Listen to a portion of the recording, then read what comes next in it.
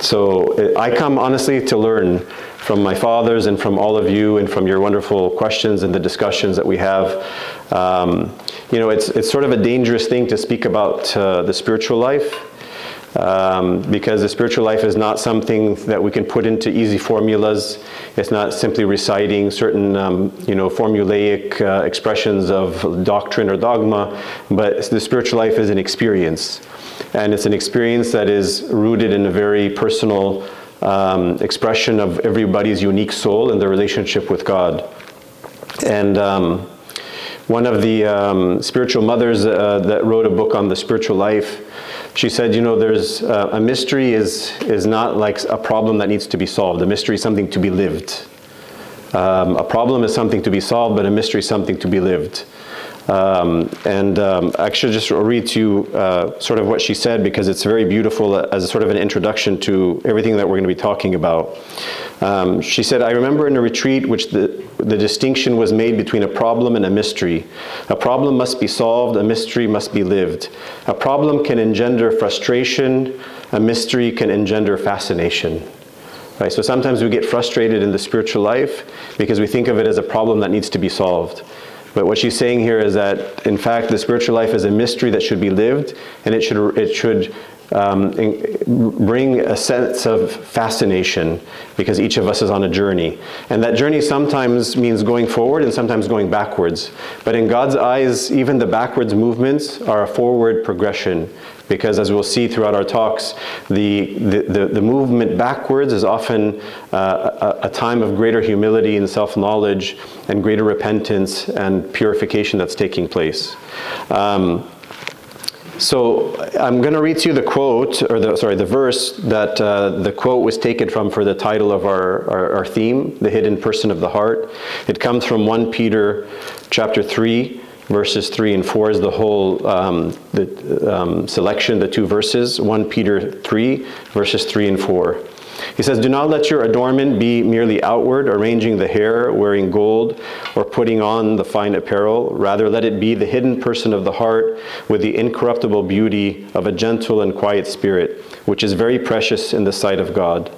So I took that phrase from these two verses, the hidden person of the heart, and all of our talks will be about this theme of the hidden interior life. And while St. Peter seems to imply that he's comparing the spiritual life to the external sort of formal ways that we adorn ourselves, our clothing, our hair, and so on. But in fact, he could also be contrasting, thank you so much, we'll just put it here. He could also be contrasting the sort of the emphasis on external forms of piety as opposed to the hidden interior life of each person. Because one of the the struggles that we find in the spiritual life is sort of the external expressions in our Orthodox faith, which is so rich. We have the sacraments, and we have rites and rituals, and we have liturgical expressions, and we have, all of these means by which we can outwardly perform a life of piety.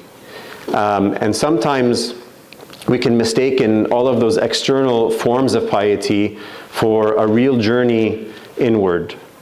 So I'm going to read to you again another quote, again just by way of introduction. The nun that I'm quoting from, her name is Sister Jean Marie Howe, and she wrote a book called The Secret of the Heart.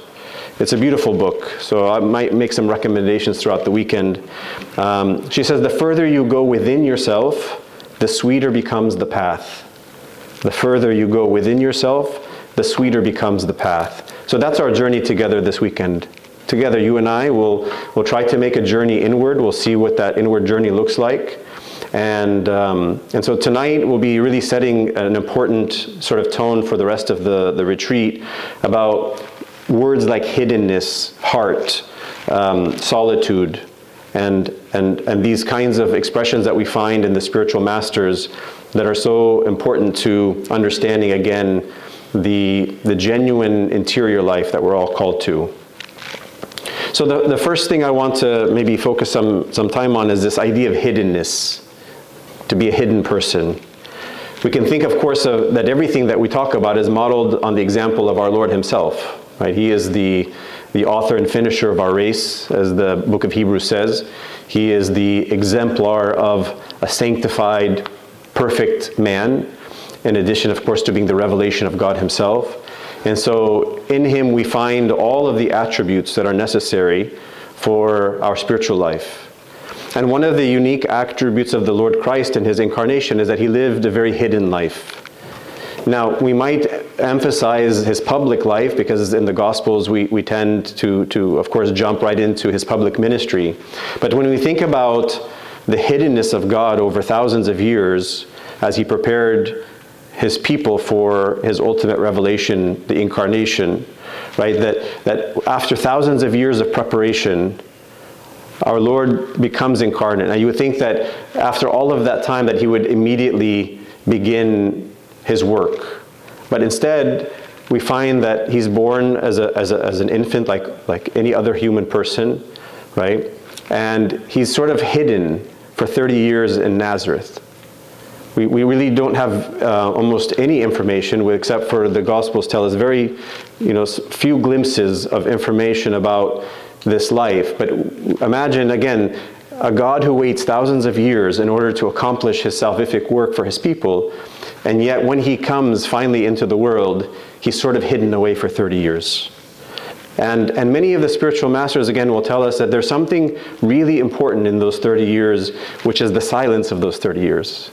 The silence of a hidden life, a quiet life, of an everyday, life in the world, hidden away in our workplaces and in our families, and that this is the beginning of sort of the model of humility of our Lord, is that he chooses this hidden, lowly way of entering into humanity.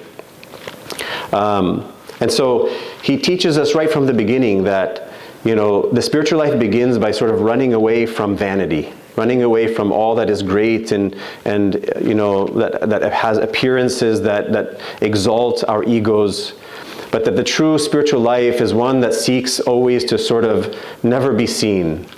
Now, God will at times call us, as we'll see later in the talk tonight, calls us into the world in order to participate with him by his invitation in his redemptive works in the world. But ultimately, our goal is to seek a hidden life, right? And we praised the great saint Pope Kyrillos VI, in which he himself said that he wished that he lived a life in which he was hidden from everyone in the world.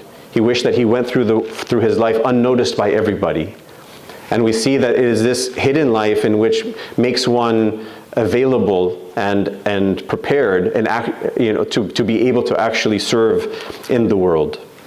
And we see it again beautifully in the life of Saint Mary, right? This hiddenness, this quiet, peaceful life of solitude and silence, in which very little is shown. If we were to look at a resume for Saint Mary, there wouldn't be, of course, other than her giving birth to Emmanuel, but what did she in her life?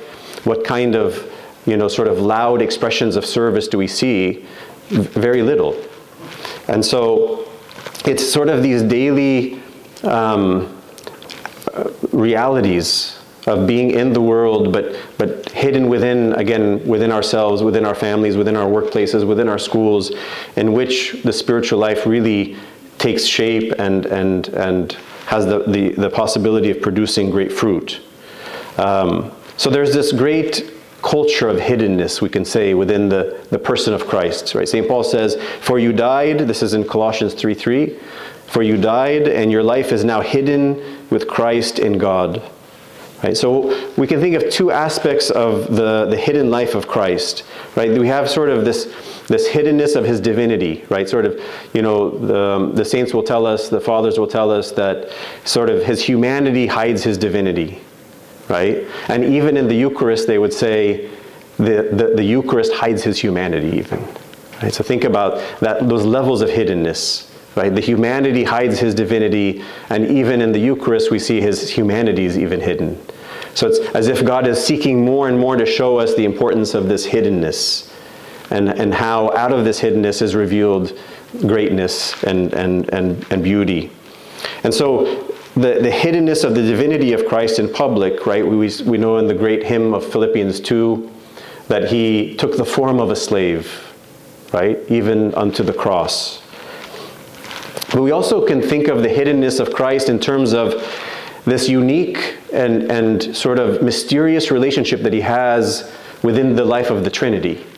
Right? Especially when you read the Gospel of St. John, I think St. John's Gospel, as compared to the other three Gospels, which we call the Synoptic Gospels, really sort of tries to give us a sort of a window.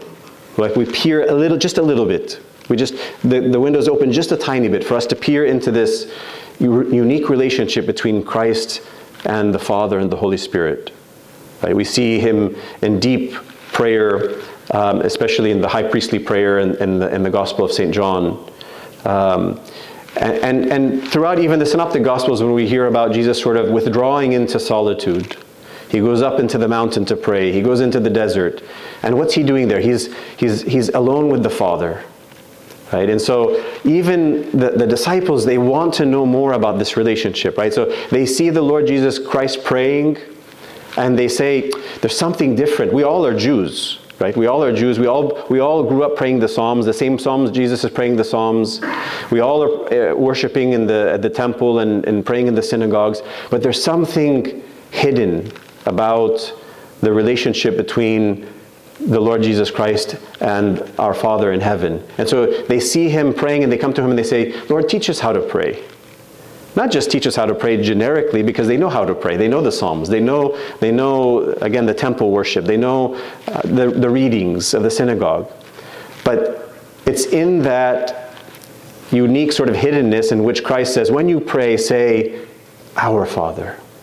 Right? So as if the hiddenness of his relationship with the Father becomes now open for all of us with him to call God our Father. Right? And St. Paul will expand on this in Romans, especially talking about how now we call upon him as Abba, Father. Right? That expression of intimacy and familiarity. So we can see the hiddenness in his public life, and we see the hiddenness even within his eternal relationship with the Father and the Holy Spirit. Right? And as I said again, we see this beautifully lived out in St. Mary and St. Joseph, who is one of I think we say is one of the most forgotten saints in our church, in terms of how much really we should be giving him more reverence and expression in our services, because he is, again, par excellence, sort of the saint of hiddenness. Right? He's the guardian of the incarnation, and he is this very beautiful expression of hiddenness and solitude. And so in the same way, then, we can say that our life consists also in imitating Christ, in hiding ourselves from others. In other words, as Christ his divinity was not on display, but only for those who had eyes to see and ears to hear. Right? And in the same way, our life should be sort of hidden from the public, from all that is seeking, again, glory and power and authority. And then again, sort of this hiddenness in our what the Lord talks about in the Sermon on the Mount, right? Go into your room in the secret place, and shut the door, right? And what only matters is what your Father sees in that secret place. So this is the sort of this idea of hiddenness, the hidden person of the heart that St. Peter talks about. So we can say even that God only sees that which is hidden. It's sort of a paradox, right? I mean, there's so many things in our faith which is a paradox. And that's what's beautiful about Christianity, is that we talk about this paradox of life and death and glory and suffering. Well, in the same way, we can say that actually the only thing that is seen by God is that which we hide, that which is hidden. Right? There's a wonderful series of commentary on the Gospel of St. Matthew. It's 4 volumes, thick volumes. His last name it's sort of an interesting last name. It's Leva/Marakakis. His first name is Erasmus, and it's called Fire of Mercy. It's amazing. It's not a commentary in the traditional sense of like just explaining, but it's like you're praying with the scriptures. So if you're looking for something to sort of pray the scriptures with, it's a wonderful series, Fire of Mercy. And in one of his volumes, he says this. He says, one of God's chief attributes is the one who sees in secret, the one who sees in the hidden places. In a way, we could say that God only sees in hidden places, that consequently the actions and attitudes of hypocrites in public places are not seen by God because they are not real. Hiddenness is here a crucial criterion for genuineness, for reality, for being in fact. How horrible not to be seen by God, to live in such a way that our lives are more fleeting ghosts before Him. Right? So in a sense, everything that presents itself for public display, everything that seeks to be seen and known by others, is in fact something that sort of blinds God to see Himself. And therefore the possibility of living our life unseen by God, if you will, which is a very scary thought. And so that desire for hiddenness, that desire for going within ourselves, that journey inward, is the only way for God to actually see us, to recognize us and to have a relationship with us. And so it's this that I think the scriptures and the saints talk about when they speak about the heart. Right? There's sometimes we want to have a very defined sort of anthropology, human anthropology, when we speak about terms like what exactly is the heart, what exactly is the spirit, what exactly is the mind, what exactly is the soul. But usually when the scriptures speak of the heart, they're talking about that inner reality of the person who is in a relationship with God and where that encounter takes place. Right? So Abba Pambo, one of the great desert fathers of the 4th century, he said, if you have a heart, you can be saved. If you have a heart, you can be saved. In other words, if you have that reality of a center of being in which you can have a relationship with God, in which you can enter into communion with God, then this is where salvation takes place. So in a sense, we could say that when Jesus, for example, meets the Samaritan woman, what does He do? He awakens in her something within her heart. Right? He does that with everybody. With the Samaritan woman, with Zacchaeus, with all of the great beautiful stories in the Gospels, is that somehow He activates the heart. He somehow goes into a heart that has sort of been deactivated or been dead or been cold by sin, and He opens it to the reality of His presence. Right? Which is, then he says, and then from this active heart, to this activation of this heart, comes what? Rivers of flowing water. Living water. So the activation of the heart, the enlargement of the heart, some St. Paul will say, all of these are expressions to speak about, again, sort of the heart being the locus of the reality of the relationship with God.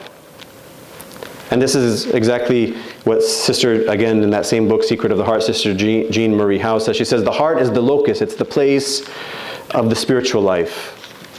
The motor that powers our spiritual quest. The journey home is a journey to the heart. When we return to the heart, we return to God.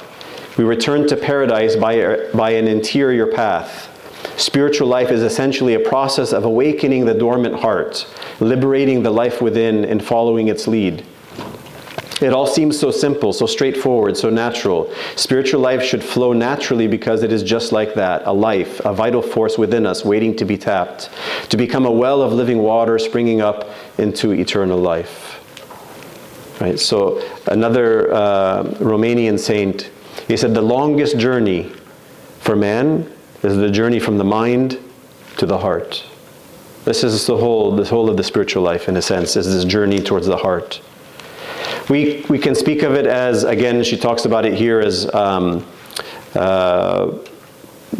motor that powers our spiritual quest. She speaks of a return to the paradise within, the awakening of a dormant heart.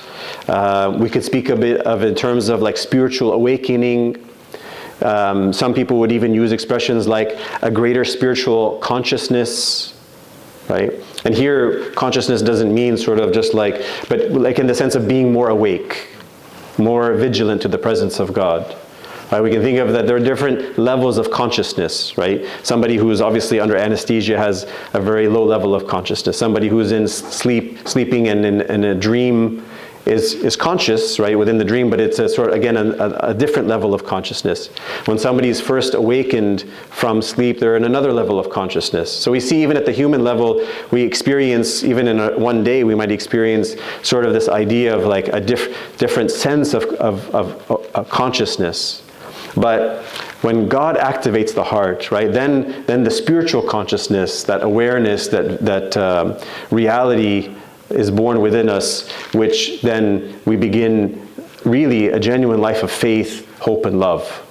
Because now we enter into a completely new reality that sees the world differently. Which, isn't this a higher level of consciousness? I mean, when we look at the world just through earthly eyes, through a materialistic way, this is just one level of consciousness. But when we look at the world from the perspective of heaven, if we were to see the world from God's vision, isn't this a completely, infinitely greater level of consciousness? So this is another way to think about sort of the spiritual awakening, right? It's, again, sort of coming out of the anesthesia of a materialistic mindset.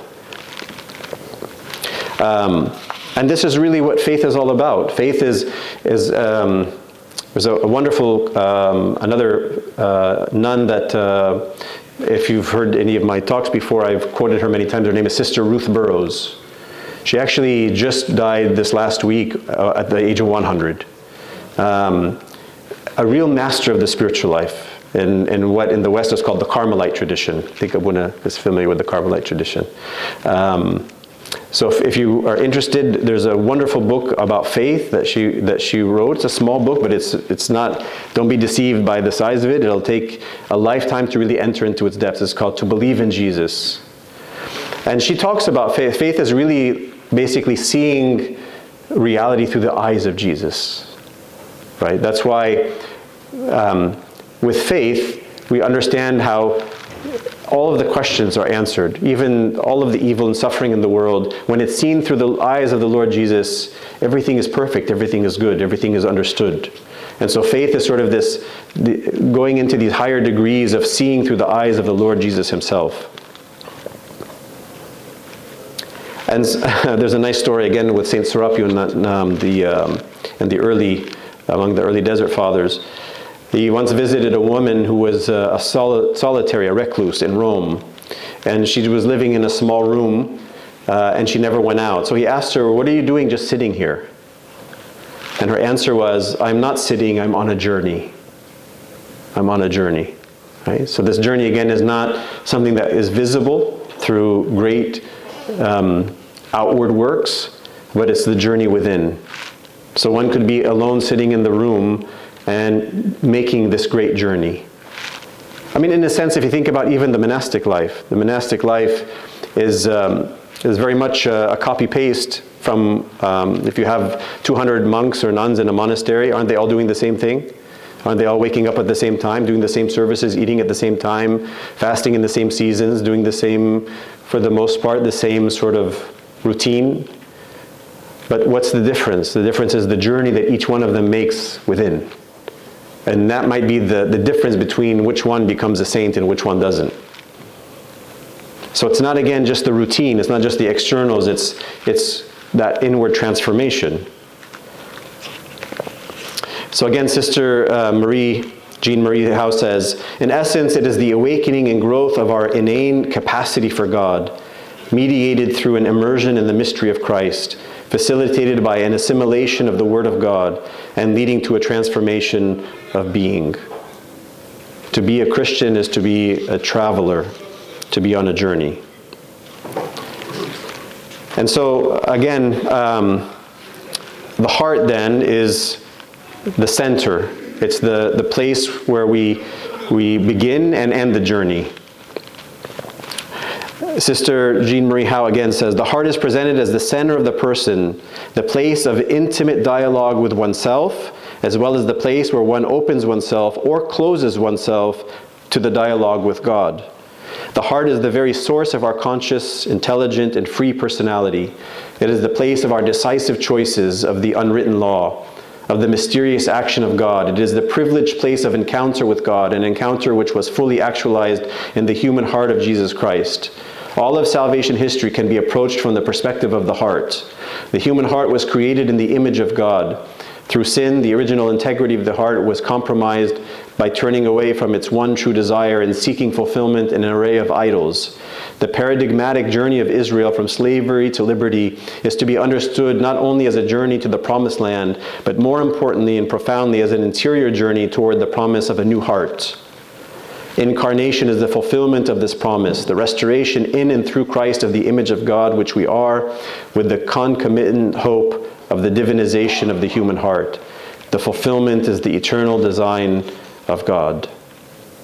Very sort of profound, deep understanding of the Christian life. So we then want to live in the depths of this expression or this being of the heart. Every day should be really for us an opportunity to discover, awaken, and tap into the possibilities that exist within us. There's a wonderful experience that happened under communism in places like Romania and Russia and other places in which so many Christians were not only killed but were imprisoned. And oftentimes, for example, in Romania, there was the Gulag of Pitești, and it was known to be sort of a re-education camp. Right? The goal was not to just kill them, the goal was to take them and re-educate them by taking a Christian who believed in God and who lived a Christian way of life and turning them into a communist person that could go back into the world and they could say, see, we changed this person from being a Christian to a communist. And so there's a couple of priests who lived in America after they were freed from these prison camps. One of them, his name is Father Roman Braga, another one is Father George Kyrillos. Romanian priests who both were at the same time but in different prison cells. Father Roman, for example, was I think 12 years in prison, and I forget how many of those years, maybe 4 or 5 of those years in solitary confinement. And he was already a monk, and he was a theology professor. And he said, I'm embarrassed to say that it was only in that experience of being in solitary confinement when I had just 4 walls and nothing else to have every day that I made the journey inward and discovered a genuine relationship with God. He said, before that, my God was a God of the books. It was more in the head, more in the mind, more in just the externals. And he said, I wish that this would be sort of standard training for every monk, that he would have to go into sort of solitary confinement for a period of time in order to discover the depths that are within. Now, of course, God gave him the grace to withstand that terrible torment. Some didn't make it. Some went crazy. Some took their lives. And we don't judge, of course, because none of us could say we would be strong enough to endure such a thing. But his witness, maybe God gave him this grace to be a witness to us, that it is in even these worst of circumstances that one can find not only intimate communion with God, but joy unlike any joy. You know, Father George Kyrillos talks about having the liturgy memorized, and so the small 1 or 2 ounces of bread they would get as their daily ration, he would use that to pray the liturgy in his cell from memorization. And in one occasion, he talked about how it was the most beautiful liturgy he had ever prayed in his whole life, before and after his imprisonment. And he lived for many years after his imprisonment. And he was a spiritual father to many people. And so this experience of going within is one, again, that is proven by the experience of saints, men and women who have made this journey, even under the most severe circumstances of suffering. So again, that's why we said the spiritual life has to be lived. It's not something to be solved. We can't just figure it out on paper, but we have to make the journey every day. And we learn along the way. God becomes our spiritual guide. Yes, we have our spiritual fathers and our confession fathers to be there with us, but ultimately it is in the life experience itself, with a genuineness on our part and a purity of intention, that God guides us into this depth.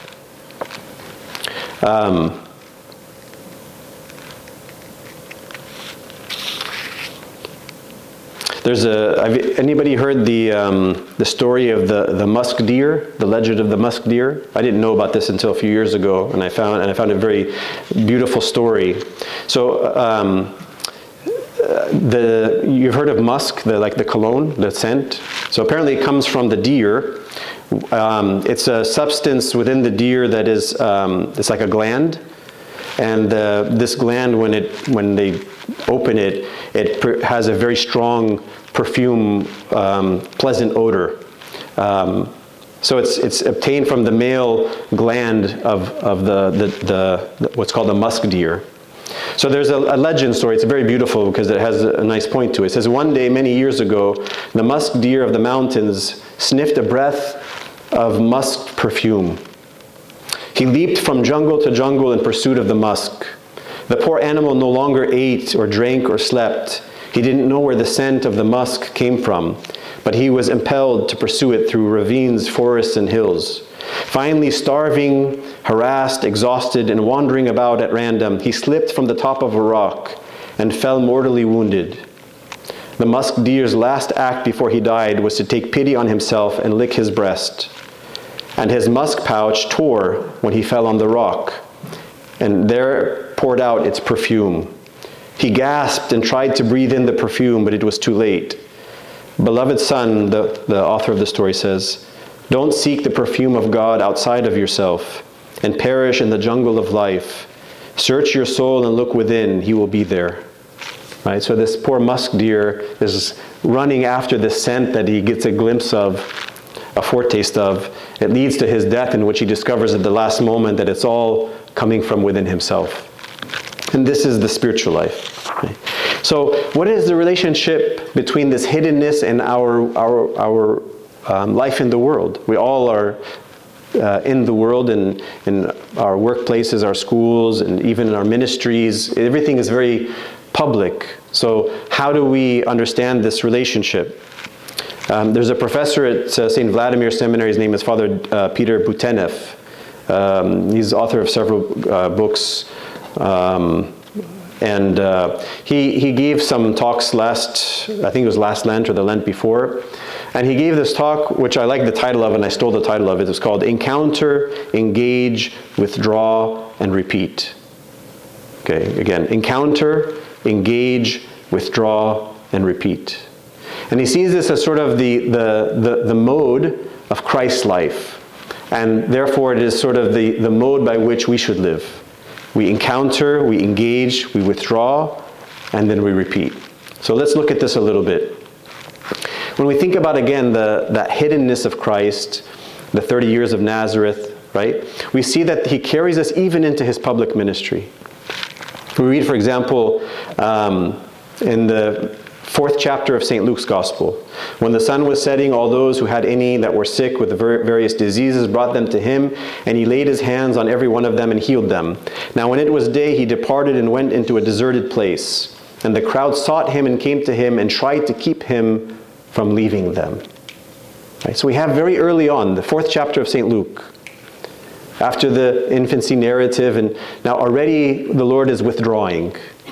He's engaging, he's healing, he's teaching, he's preaching, and then he withdraws. And the people are trying to hold on to him, saying, now you finally came onto the scene of humanity and you're going to escape from us. Right? And so we see this repeated over and again. Look at the Gospel of St. Mark, chapter 1, verses 35 through 37. Again, this is the very first chapter of St. Mark. Now in the morning, having arisen a long while before daylight, he went out and departed to a solitary place, and there he prayed. And Simon and those who were with him searched for him. And when they found him, they said to him, "Everyone is looking for you. Everyone is looking for you." Now, interestingly, again, the spiritual masters, they are able to not only peer into these experiences of our Lord, but to extract from it what's really important. So here, a Polish priest, his name is Father Tadeusz Dodger, The spelling is very strange, so if you want it, I can give it to you later. In a book called The Gift of Faith, again, another excellent book I highly recommend, by Father Thaddeus Dodger. He says, when we speak of Jesus being besieged continually by the multitudes, we have to say that this was closely related to his praying in solitude. There is an especially important message for you hidden in this. In order for your contact with the people to be fruitful, you have to know beforehand how to leave for seclusion. Now think about what he's saying here. He's saying that those who besieged the Lord, who sought after him, he's saying that this was closely related to his praying in solitude. Right? He's not saying that they besieged him so that he didn't go to solitude. He's saying that they besieged him because he was in solitude. What does he mean by that? He says we have to see that what the Lord has accomplished in his solitude is that then he comes back into public ministry with power, right? With a word that seasons the world, with the gift from his Father, with the mercy of his Father. He goes and he receives, Jesus is, as we're going to see in tomorrow night's talk, the third talk, Jesus is a pure receptivity of the Father. Everything that he does, everything that he says, everything that he is an expression of the life of the Father. Right? And so the people are attracted to him. The people are attached to him because he has this hidden, beautiful life of solitude in which he is in communion with the Father. Right? And that's the idea, is that if you want your life to be meaningful outside, in the workplace, at home, at school, in your marriages, in your service at church, if it's going to be something of depth, of substance, you have to have that hidden life. You have to have that withdrawal. You have to have that time, even when Jesus is being besieged by people and he escapes from them. And they say, don't you know that everybody's looking for you? Don't you care? So one of the greatest weaknesses that we as servants can fall into, especially those of us dressed like me, is the busyness of service without the time for our own withdrawal and time alone with God, where we struggle with God, where we fight with God, where we pour our hearts out to God, where we receive something from him, so that when we go back to the people, we have something to give them that they can't get from the Red Cross, or something that they can't get from some charity. We aren't social workers. Social workers have a very important role to play in the world. All of these organizations are doing tremendous work, but that's not what I'm called to do. I'm called to bring supernatural life to the world.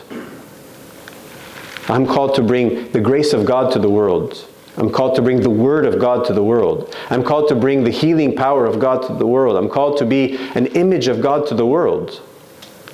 These are all supernatural realities, not natural realities. And I don't have that within me unless I take from the source.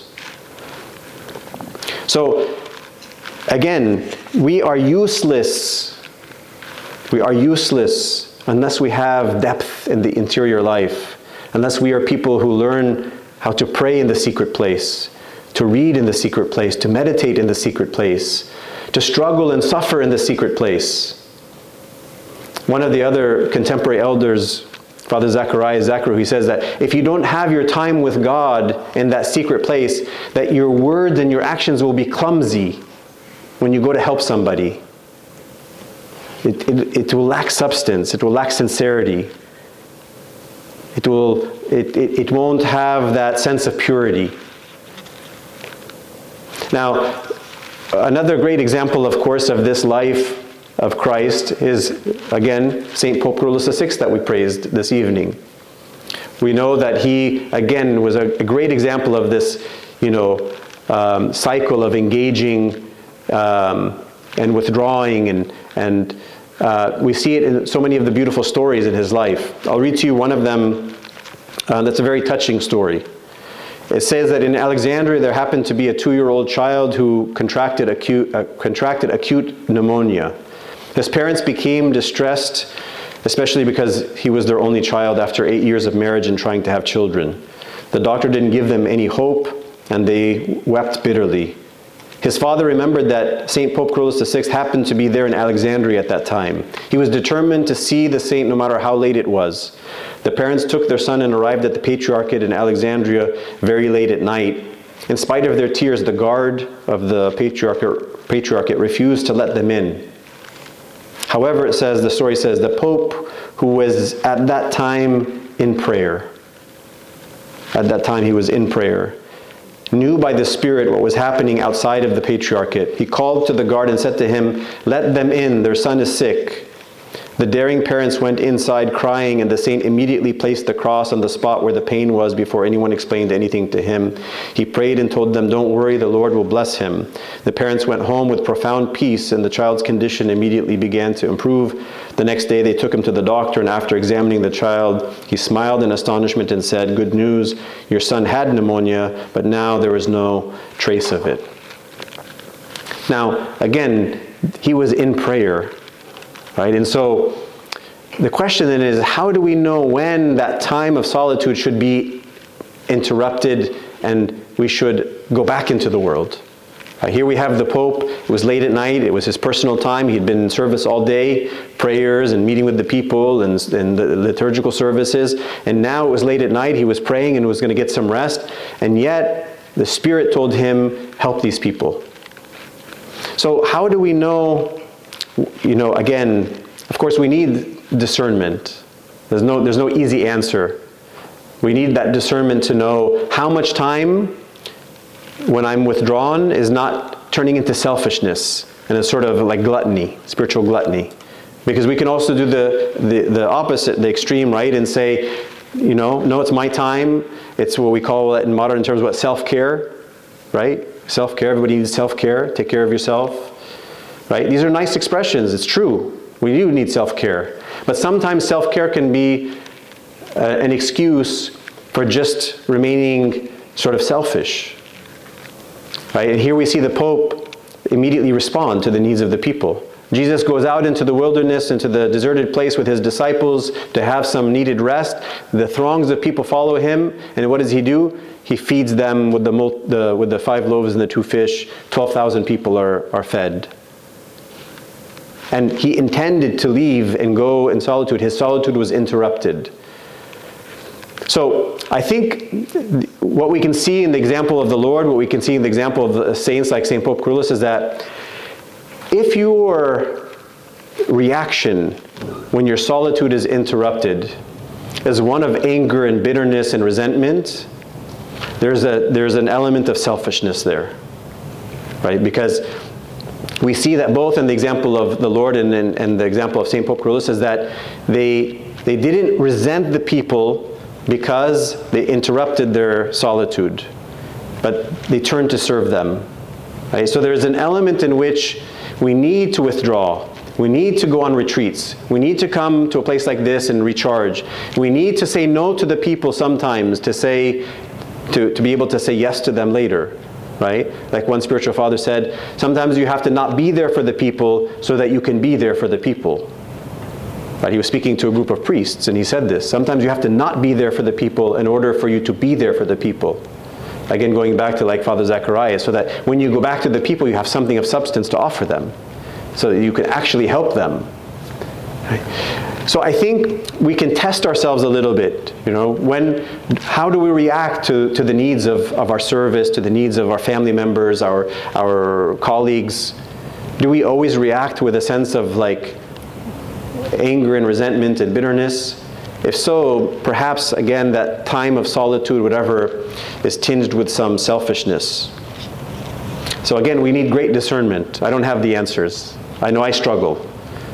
I know that oftentimes I think I'm going to have a day where I'm going to do my readings and I'm going to do this, and I get a call, and yes, sometimes I'm like,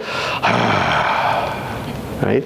And then I say, do I answer? Do I let it go to voicemail? And right? I struggle. I don't know, maybe you don't, but I do. And so it needs, again, that discernment. When do I immediately respond to somebody, jump back into the public scene, if you will, and when do I preserve that solitude and say, I need this time? That's something for each of us, I think, to discover. But I think, again, we can look at how we react. Right? So when I react with sighing or puffing, huffing, and puffing, clear there, for me, I see that as a selfishness within myself. Pope Francis said, without prayer, our acts are empty and not inspired by the Spirit. So again, we have nothing of substance to offer. And again, Father Thaddeus Dowger says, when a Christian as a disciple stops being a person of prayer, he becomes useless to the world. He becomes like tasteless salt, worthy only to be trampled underfoot. So again, encounter, engage, withdraw, and repeat. Now, in this encounter, or in this engagement, we are also, in a sense, not just engaging with the world, but we're engaging within ourselves, right? As we said, sort of by even the time that we go into seclusion, the solitary life, the hidden life, we are engaged in a process of self-knowledge. We are engaged in struggling in our prayer life with God. And some spiritual people would talk about prayer as being a sort of, struggle with God, like Jacob struggled with the angel of God, struggled with God. And it says that because he struggled with God and he overcame, so he was strong with men. Right? So in a sense, there's a metaphor here for the more we struggle with God in our spiritual life, the more we will be strong with men, meaning with the world. Of course, the Mother of God, we know, as we hear in the Gospel of St. Luke a couple of times, right? She kept all these things in her heart and pondered them, meditated on them, preserved them in her heart in silence. So again, this beautiful example of the interior life. Now, one of the things that we're supposed to discover in this time of solitude is who we are in relationship to God, right? Just again, there was never a question for the Lord Jesus Christ who he was. He knew himself to be the Son, the eternal Son, right? And so we could say that the same thing happens the more we enter into that relationship with God. We discover who we are as sons and daughters of God Most High. If you've heard of Father Henry Nouwen, a very prolific contemporary author on the spiritual life, he said, how do I deal with my aloneness, right? He says, we all feel alone at times. He says, many people deal with it through loneliness. That means you experience your aloneness as a wound, as something that hurts you, makes you miserable. It makes you cry out, is there anyone who can help me? Loneliness is one of the greatest sources of suffering today. It is the disease of our time. But as Christians, we are called to convert our aloneness and our loneliness into solitude. We are called to experience our aloneness not as a wound, but as a gift, as God's gift. So that in our aloneness, we might discover how deeply we are loved by God. It is precisely where we are most alone, most unique, most ourselves, that God is closest to us. That is where we experience God as the divine, loving Father who knows us better than we know ourselves. So aloneness is what makes me unique, right? And that's why I'm alone, is that in a sense, nobody can know me like God. Nobody can be close to me like God. Nobody can be in relationship with me like God. No matter how beautiful of a marriage you have, no matter how many best friends you have, no matter how many wonderful children you have, all of us sort of go through life with a sense of that aloneness. And some people, he says, convert that aloneness to loneliness, which is a wound. It's something that makes us suffer. But that aloneness is meant to bring us into a deeper relationship with God, in which we discover the gift of childhood, adoption, right? It's one of the most important themes of the New Testament. Each of us is adopted as a son and daughter in Christ, who is the only true Son of the Father. And all of us are incorporated in that relationship by being adopted into that relationship. Now, when we discover how to be alone, how to discover the deep heart, how to have our struggle with God, and we learn how to go back and engage in the world, then the possibility for us to combine the two is a sort of a beautiful reality that we see in the lives of the saints. Or in Christ himself. Christ, even in the midst of his busyness and his teaching, he is always in communion with the Father. For him, it's never a time with the people and a time with the Father, but he is as an example of one of the Trinity, is always in communion with the Father and the Son, or the Spirit. And the same way the saints, like St. Pope Kyrillos and many other saints, they teach us how that even when they're in the public, even when they're in their external activities and service, they are in a state of communion with God. Their heart is praying. There's a sort of quiet dialogue that's always taking place. There's a beautiful Polish nun, her name is Saint Faustina. I think Abuna has quoted her to you before. She wrote a beautiful diary. Now, the interesting thing about Saint Faustina is if you were just to read her life, her diary, you would see like a very great saint, like a very holy person who encountered Jesus in a very direct, personal way. He spoke to her. She wrote down things he said. But if you were to ask the nuns who lived with her, we had no idea. She was a nun like the rest of us. We knew that she was a good nun, she was quiet, she prayed a lot, but we had no idea the depth of her relationship with God.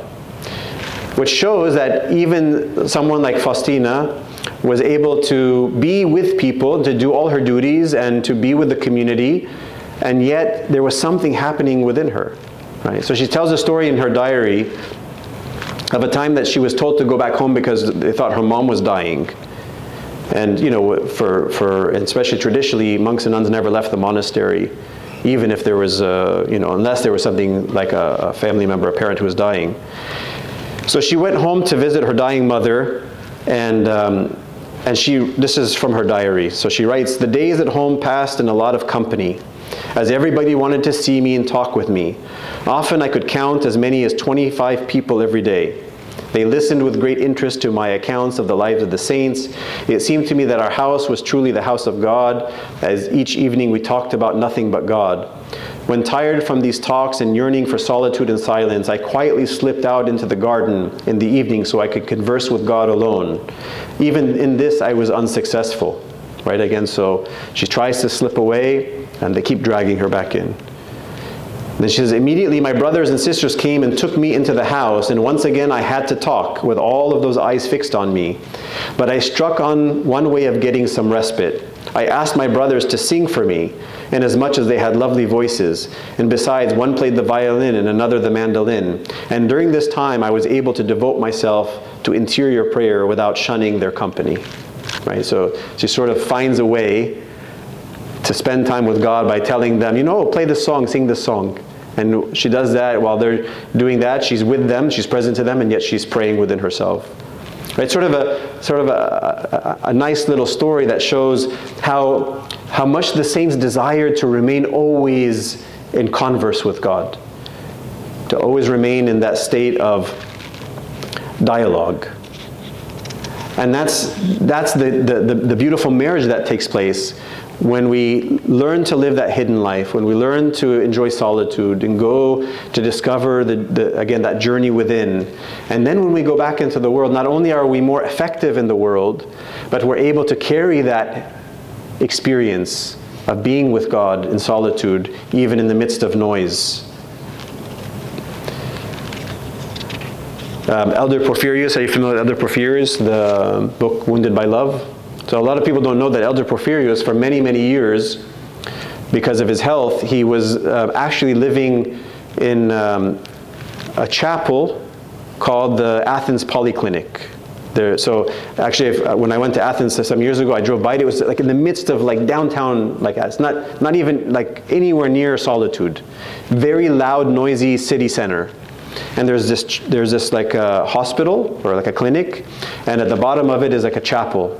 And for I don't know how many dozens of years, where he was a living saint, he was the priest of that chapel in the midst of a very loud city. And when he first was there, and he tried to pray the liturgy, he found out that across the street there was a man who owned a music store, like selling albums, the old LPs. And he was blasting music. on the speakers. So he thought, I can't pray. The music is blasted across the street. So he went and he tried to talk to the music owner. I said, look, this is my bread and butter. Like, you know, if I don't do this, I don't attract customers. If I don't attract customers, I go out of business. Tough luck, Padre, you know.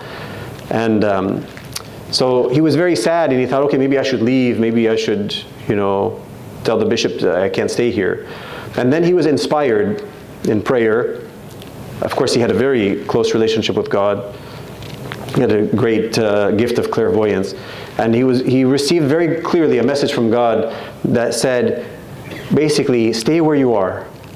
And when you learn to pray, not louder, but more intensely within, you will see that you will drown out the exterior noise.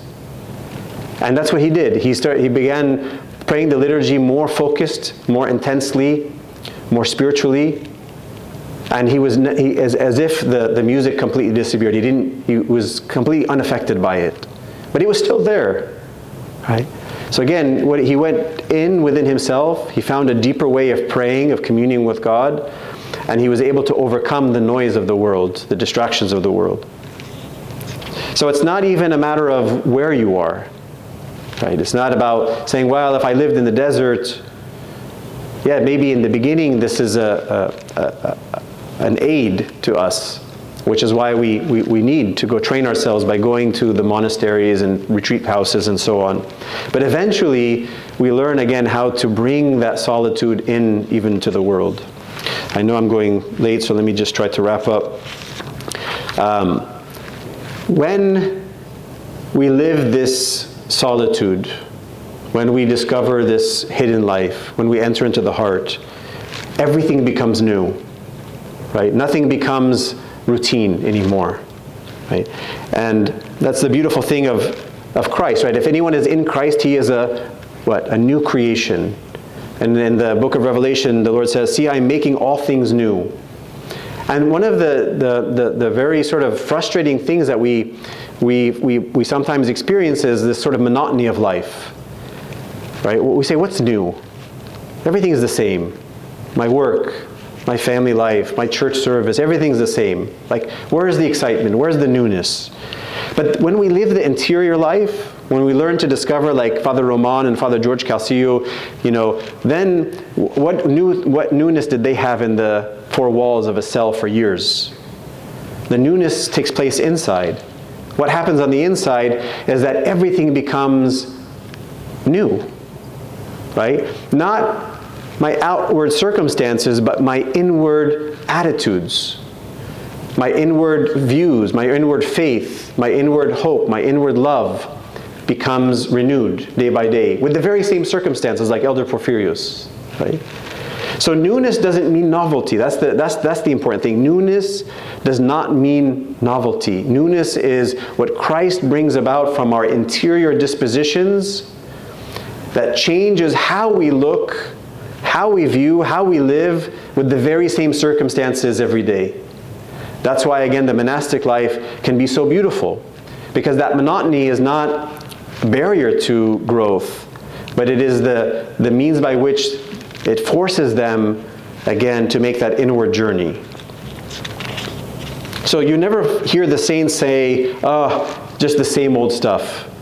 For a true saint, every day is new. Every opportunity to do the very same things that they do routinely every day is something new, because I can approach it with, or if you've heard of Saint Therese of Lisieux, she's also a Carmelite, sometimes called the Little Flower.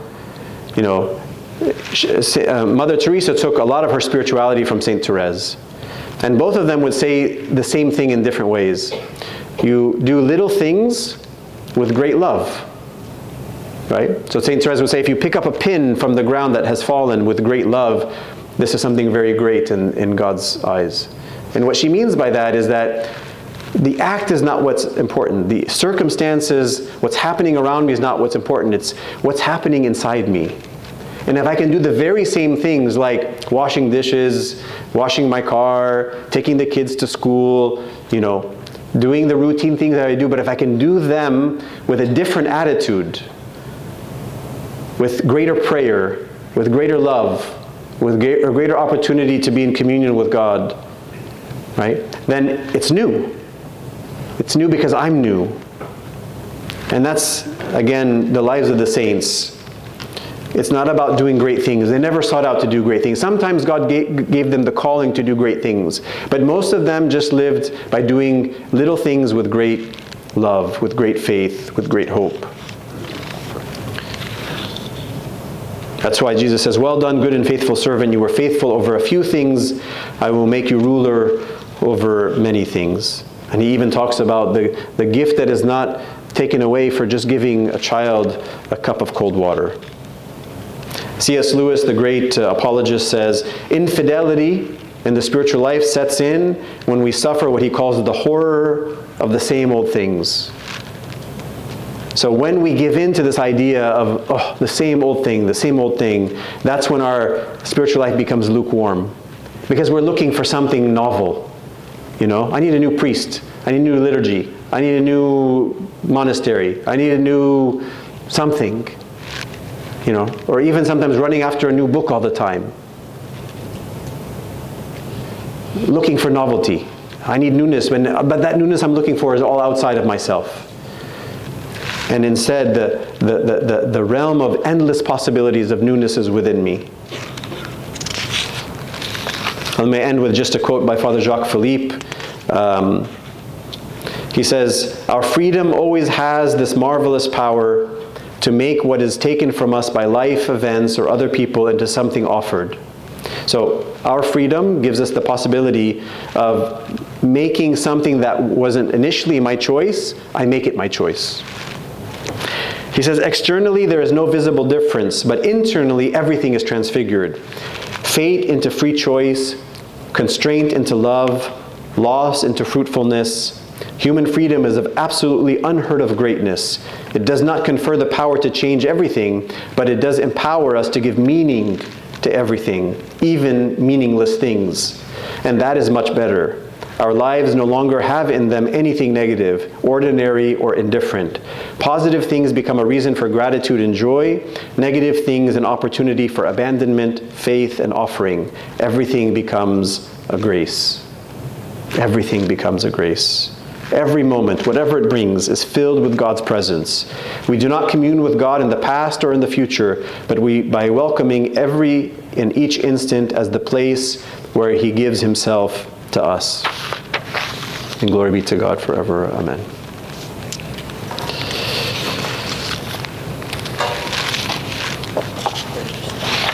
Are we doing questions now? Okay. No, it's fine. Sure. Okay, the first question is, "I feel like my relationship with my cell phone makes me very oriented to the outside and not inside. How can I change that? I'm really struggling to reduce my screen time." Well, I think you sort of answered your own question, right? It's the struggle to reduce our screen time. I think, we begin by just having the discipline of, and again, if we think about the monastic life, right? The monastic life has a structure, right? It's not left to, of course, until a monk reaches the possibility of, let's say, a life of total solitude and like an anchorite who wanders in the desert or the Sawah and so on.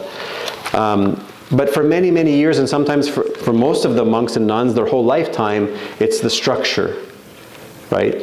It's waking up at the same time, eating at the same time, praying at the same time, right? With some variable, right? And I think the most important thing for us is to have a routine, right? But the routine does not need to be,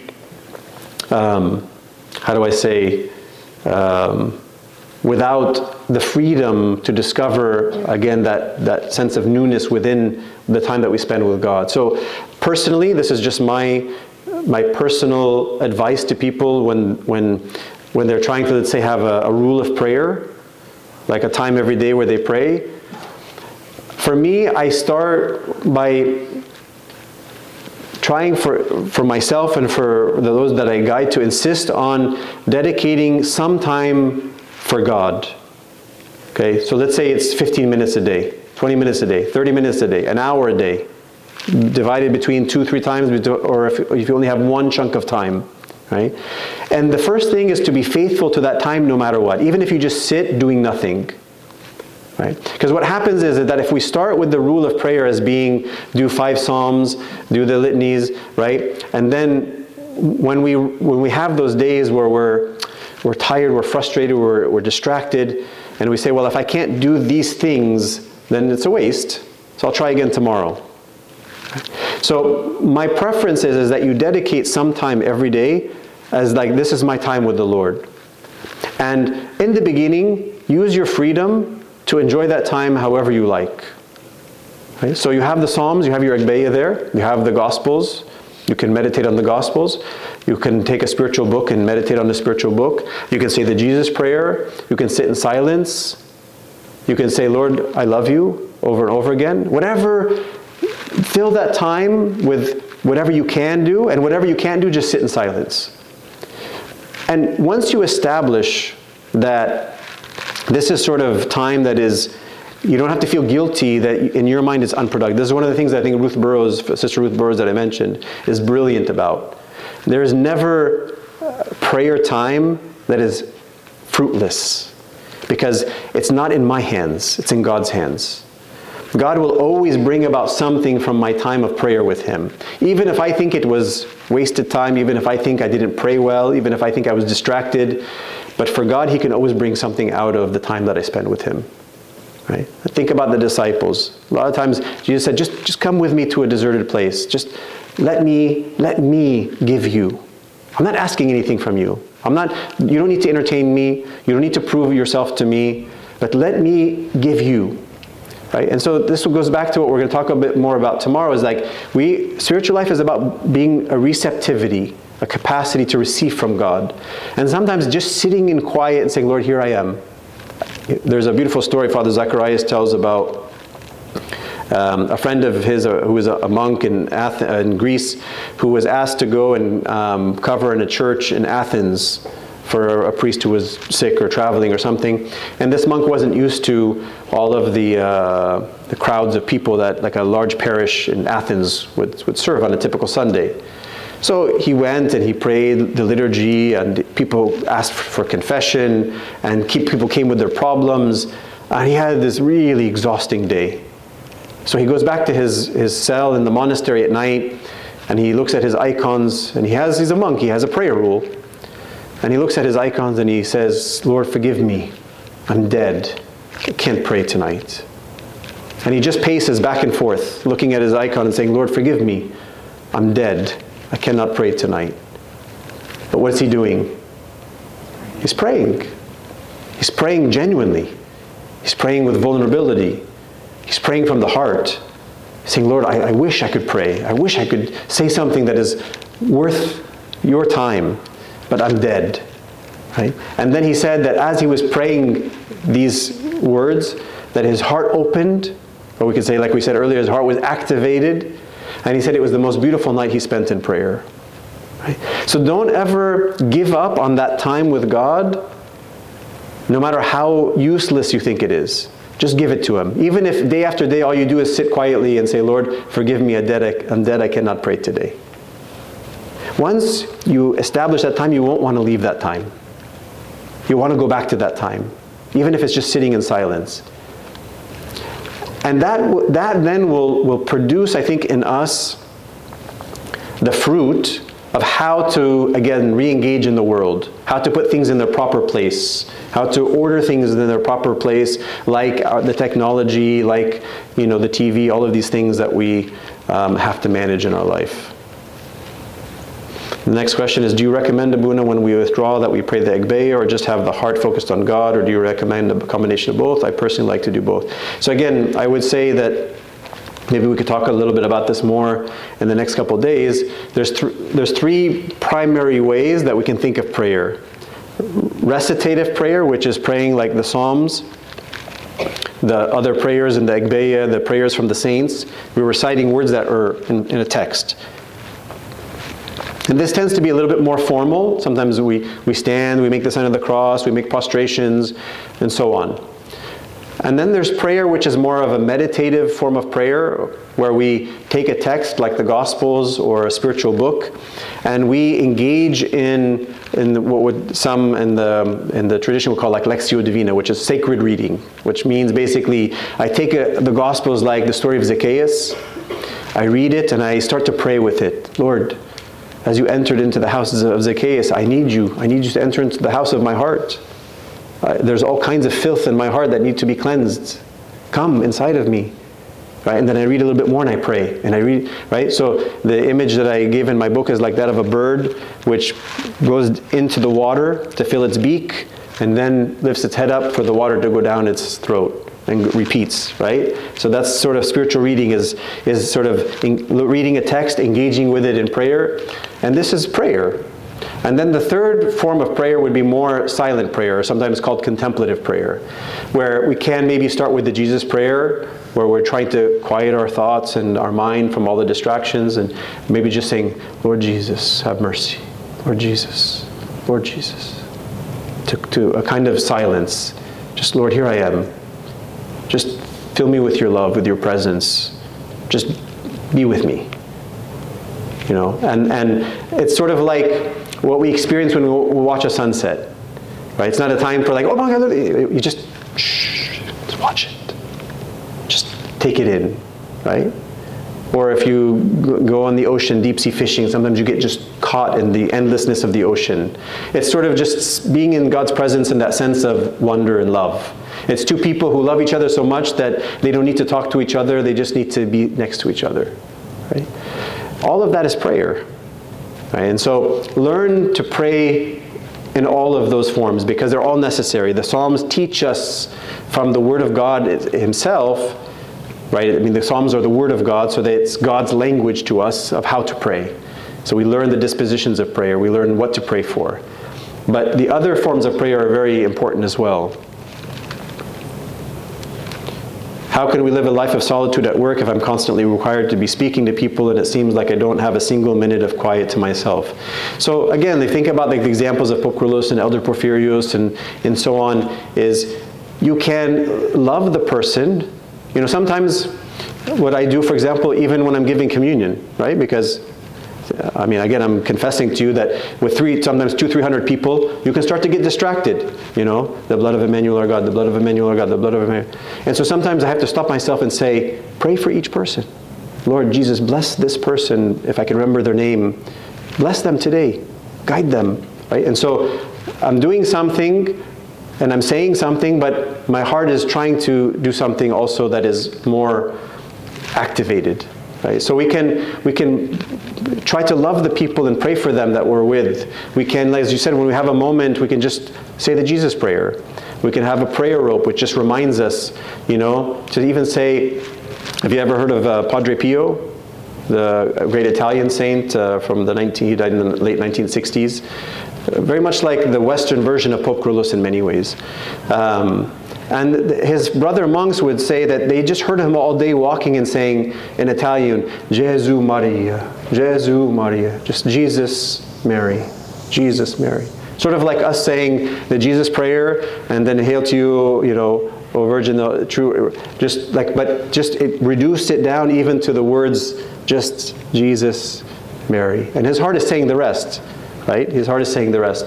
So we can, again, through our actions towards people, through what we say in our heart, to pray for them, through the moments that we have in solitude, to just even for a moment, to withdraw for a second and lift our heart to God, we can learn how to have more practice of prayer in the midst of the activity of the world. And God is going to help us. When He sees that that's what we want.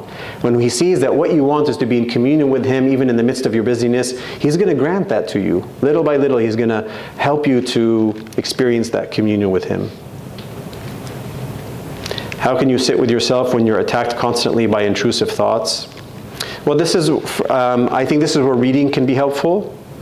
So maybe if this is something that you're struggling with at a certain time, maybe that's a time where you can do more meditative prayer. Try to engage in a text. Read something from the Gospels and try to pray with it. Basically, I think there's two options with thoughts. Any thoughts? The Desert Fathers tell us is to ignore them or replace them.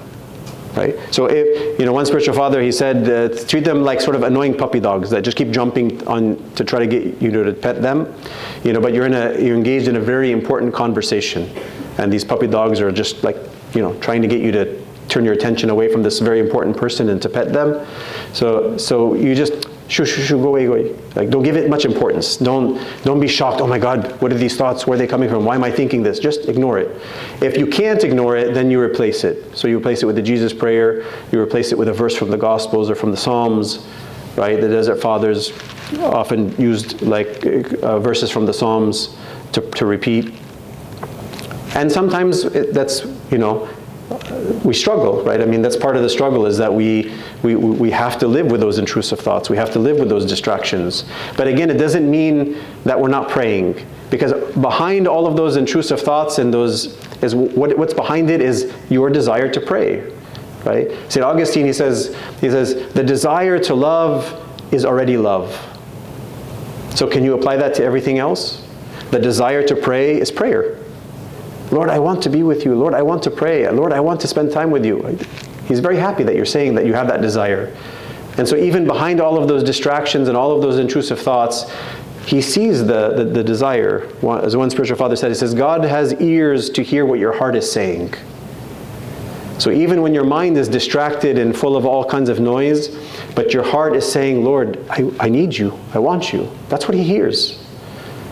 So give him more credit to know how to get underneath the layers of our psychology and the ugliness of our fallen human nature to get to the true desire of our heart. And that's what you need to cultivate, is that true desire.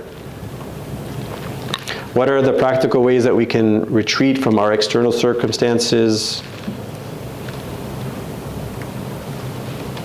into the heart, like into a place where we can't be disturbed by what's going on externally? I mean, I think we've kind of covered it. I don't know, is there something more to say about that? You want to look at the... Oh, there's more, okay. He just revealed 5 more questions. If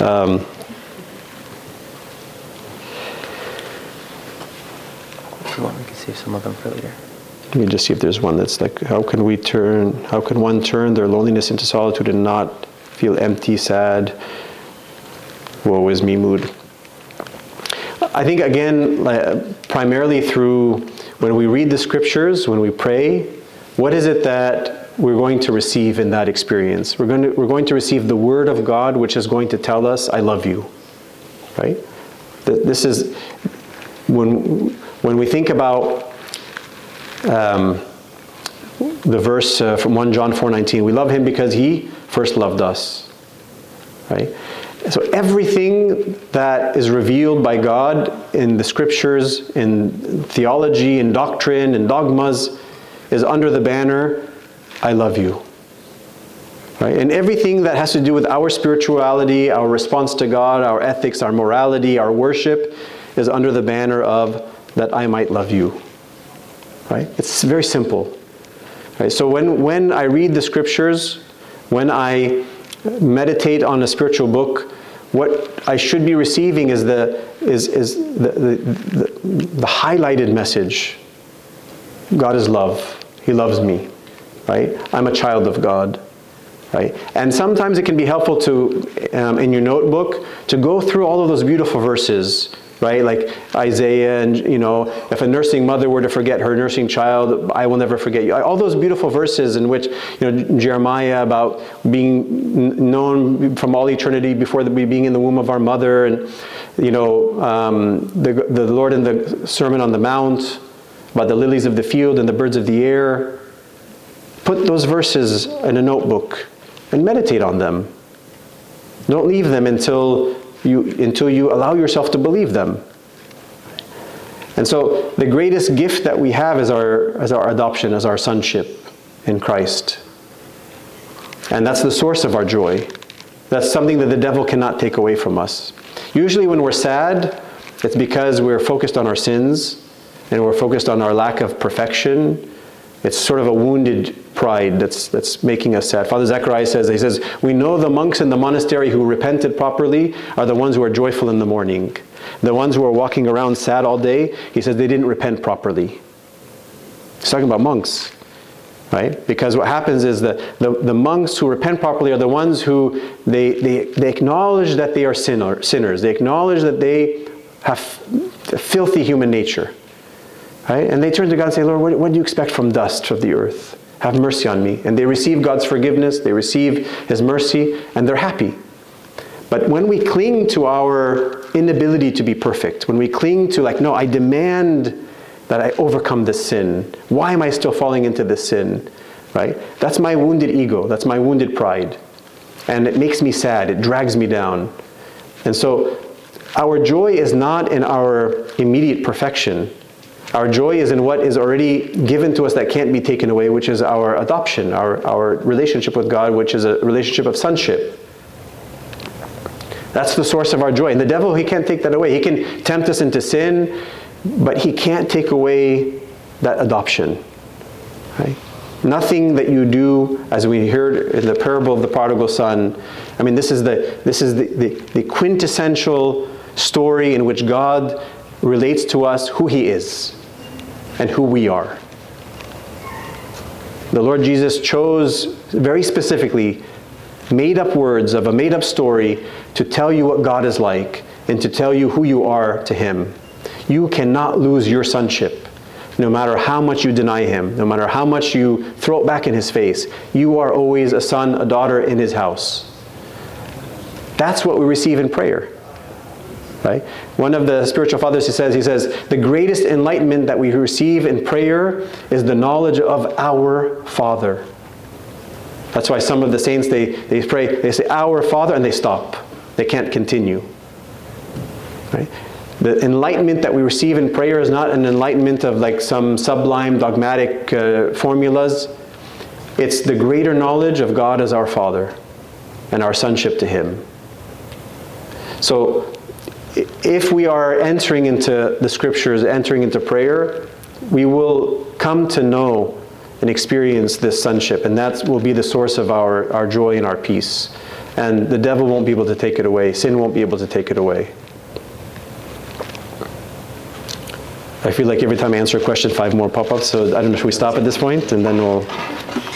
Thank you very much. Glory be to God forever. Absolve me, Abuna, forgive me.